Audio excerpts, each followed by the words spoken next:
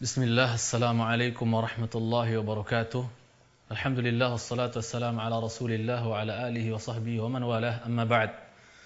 Pemirsa Yufid TV yang saya cintai karena Allah tabaraka wa ta'ala, apapun yang hendak dikerjakan oleh seorang hamba, hendaknya didasari atas dasar ilmu. Hendaknya didasari atas dasar ilmu.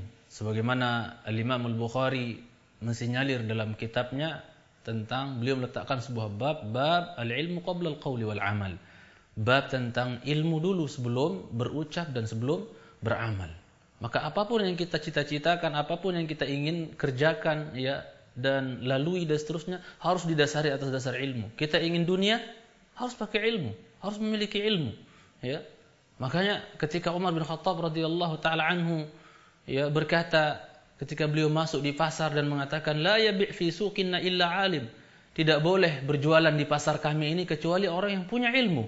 Ini menunjukkan hatta dalam masalah dunia hendaknya kita juga mengetahui ilmunya, bagaimana tinjauan syar'i dan seterusnya. Begitu juga buat orang yang menginginkan akhirat, maka dia juga harus ya dengan ilmu. Dan bahkan ketika orang ingin mengumpulkan dua-duanya antara dunia dan akhiratnya, maka juga tidak ada cara lain kecuali dia bisa raih dengan cara menuntut ilmu. Oleh sebab itu Allah Jalla wa'ala wajibkan dan perintahkan kita untuk talabul ilmi dalam firman-Nya, fas'alu ahlal dzikri in kuntum la ta'lamun. Bertanyalah kalian kepada ahli ilmu ya apabila kalian tidak mengetahui. Dan Rasulullah SAW juga mensinyalir ala sa'alu idh lam ya'lamu fa inna shifa'al 'iyyi su'al. Tidakkah mereka bertanya di saat mereka tahu diri mereka tidak tahu? Padahal obat yang paling mujarab untuk penyakit kronis yang namanya kebodohan adalah apa? As-su'al, menuntut ilmu. Ya, talabul ilmi asy-syar'i yang Imam Ahmad bin Hanbal rahimahullah taala pernah berkata, al-ilmu la ya'diluhu syai'. Ilmu itu tidak ada yang menyamainya, segala-galanya. Bahkan Ali ibn Abi Talib radhiyallahu taala anhu wa ardhah pernah mengungkapkan bahwa ya kafa bil ilmi syarafan an yadda'ihi man la yuhsinuh wa yuhibbu an yunsaba ilaih. Cukuplah menjadi bukti ilmu itu mulia, agung, berharga, mahal. Ya. Apa buktinya? Orang yang enggak punya ilmu ngaku-ngaku dirinya punya ilmu.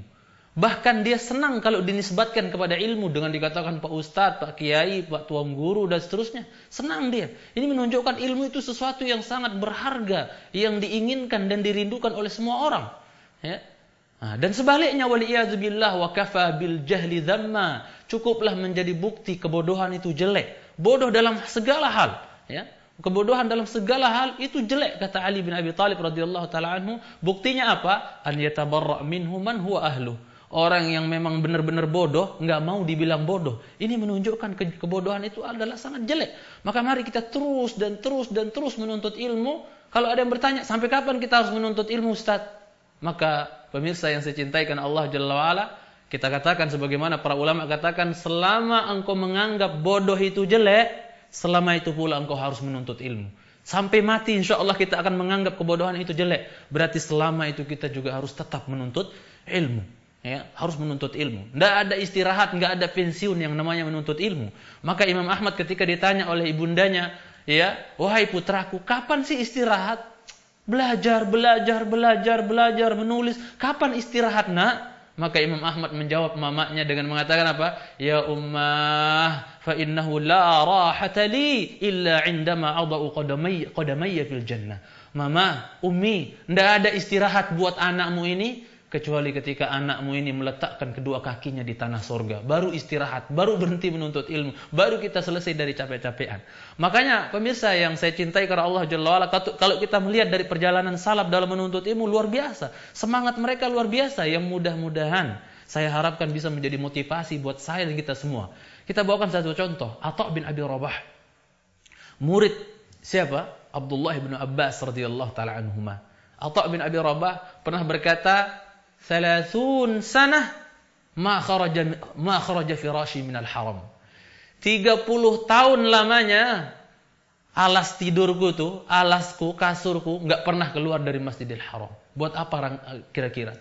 Dalam rangka apa kira-kira kok kasurnya, alas tidurnya Atha bin Abi Rabah 30 tahun enggak pernah keluar dari apa? Dari Masjidil Haram, min ajli talabil ilmi. hanya untuk menuntut ilmu. 30 tahun kasurnya nggak pernah keluar dari Masjidil Haram, alas tidurnya nggak pernah keluar dari Masjidil Haram. Dia mulazamah di situ menuntut ilmu. Nah, setelah 30 tahun, maka terkenallah Atha bin Abi Rabah memiliki ilmu yang luar biasa. Sampai Sulaiman bin Abdul Malik di waktu tersebut mengeluarkan ketetapan qarar la yufti fil mausim illa Atha.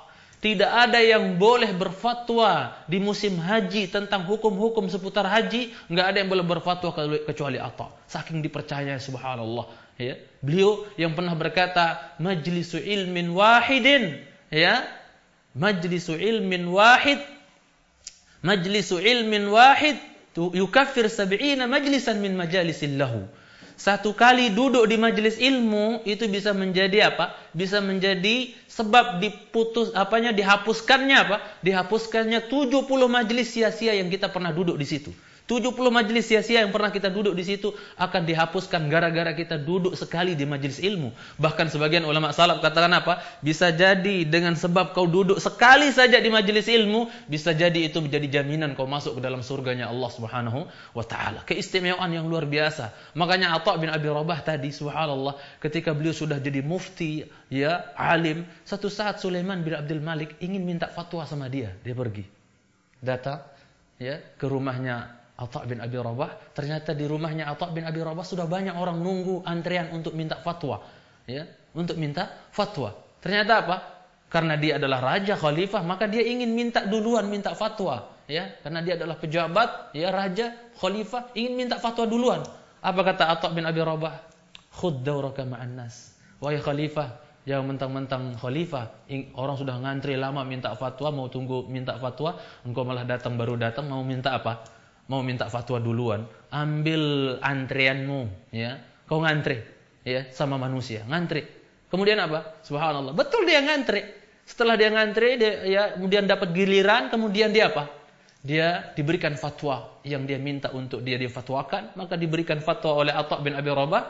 Setelah diberikan fatwa, maka dia keluar, kemudian dikumpulkan anak-anaknya. Sulaiman bin Abdul Malik mengumpulkan anak-anaknya seraya berkata, ya bunayya wa ya abna'i, wa ya anak-anakku, utlubul ilma min hadzal rajul fa inni ma zalaltu li ahadin illa li hadzal rajul. Nah, tolong kalian tuntut ilmu. Tolong kalian tuntut ilmu. Sesungguhnya bapak enggak pernah tunduk kepada siapapun melainkan kepada laki-laki ini. Tuntutlah ilmu, wahai anak-anakku. Makanya kalau kita lihat perjalanan orang salaf terdahulu, subhanallah, dalam menuntut ilmu, penderitaan mereka luar biasa. Mungkin kita pernah apa? Karena mereka menginginkan kemuliaan dengan ilmu, maka mereka menuntut ilmu luar biasa. Sampai siapa? Baqi ibn Makhlad al-Andalusi, muridnya Imam Ahmad, ketika beliau mengajar murid-muridnya dengan nyantai-nyantai, mereka dilihat nyantai, enggak serius, maka apa kata beliau, ya, kepada murid-muridnya? Antum talabatu ilm? Serius kalian ini penuntut ilmu? Beneran kalian penuntut ilmu? Ahakadza yutlabul ilmu?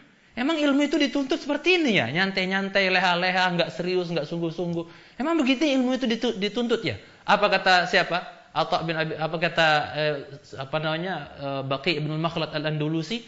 Laqad kuntu a'rifu rajulan. Demi Allah, aku mengenal seorang laki-laki, padahal yang dia maksud dirinya adalah, yang dimaksud adalah dirinya sendiri. Laqad kuntu a'rifu rajulan. Aku mengenal seorang laki-laki, ya, tamdi alaihi al-ayyam wa laysa lahu min al-'aishi illa waraqil kurumb.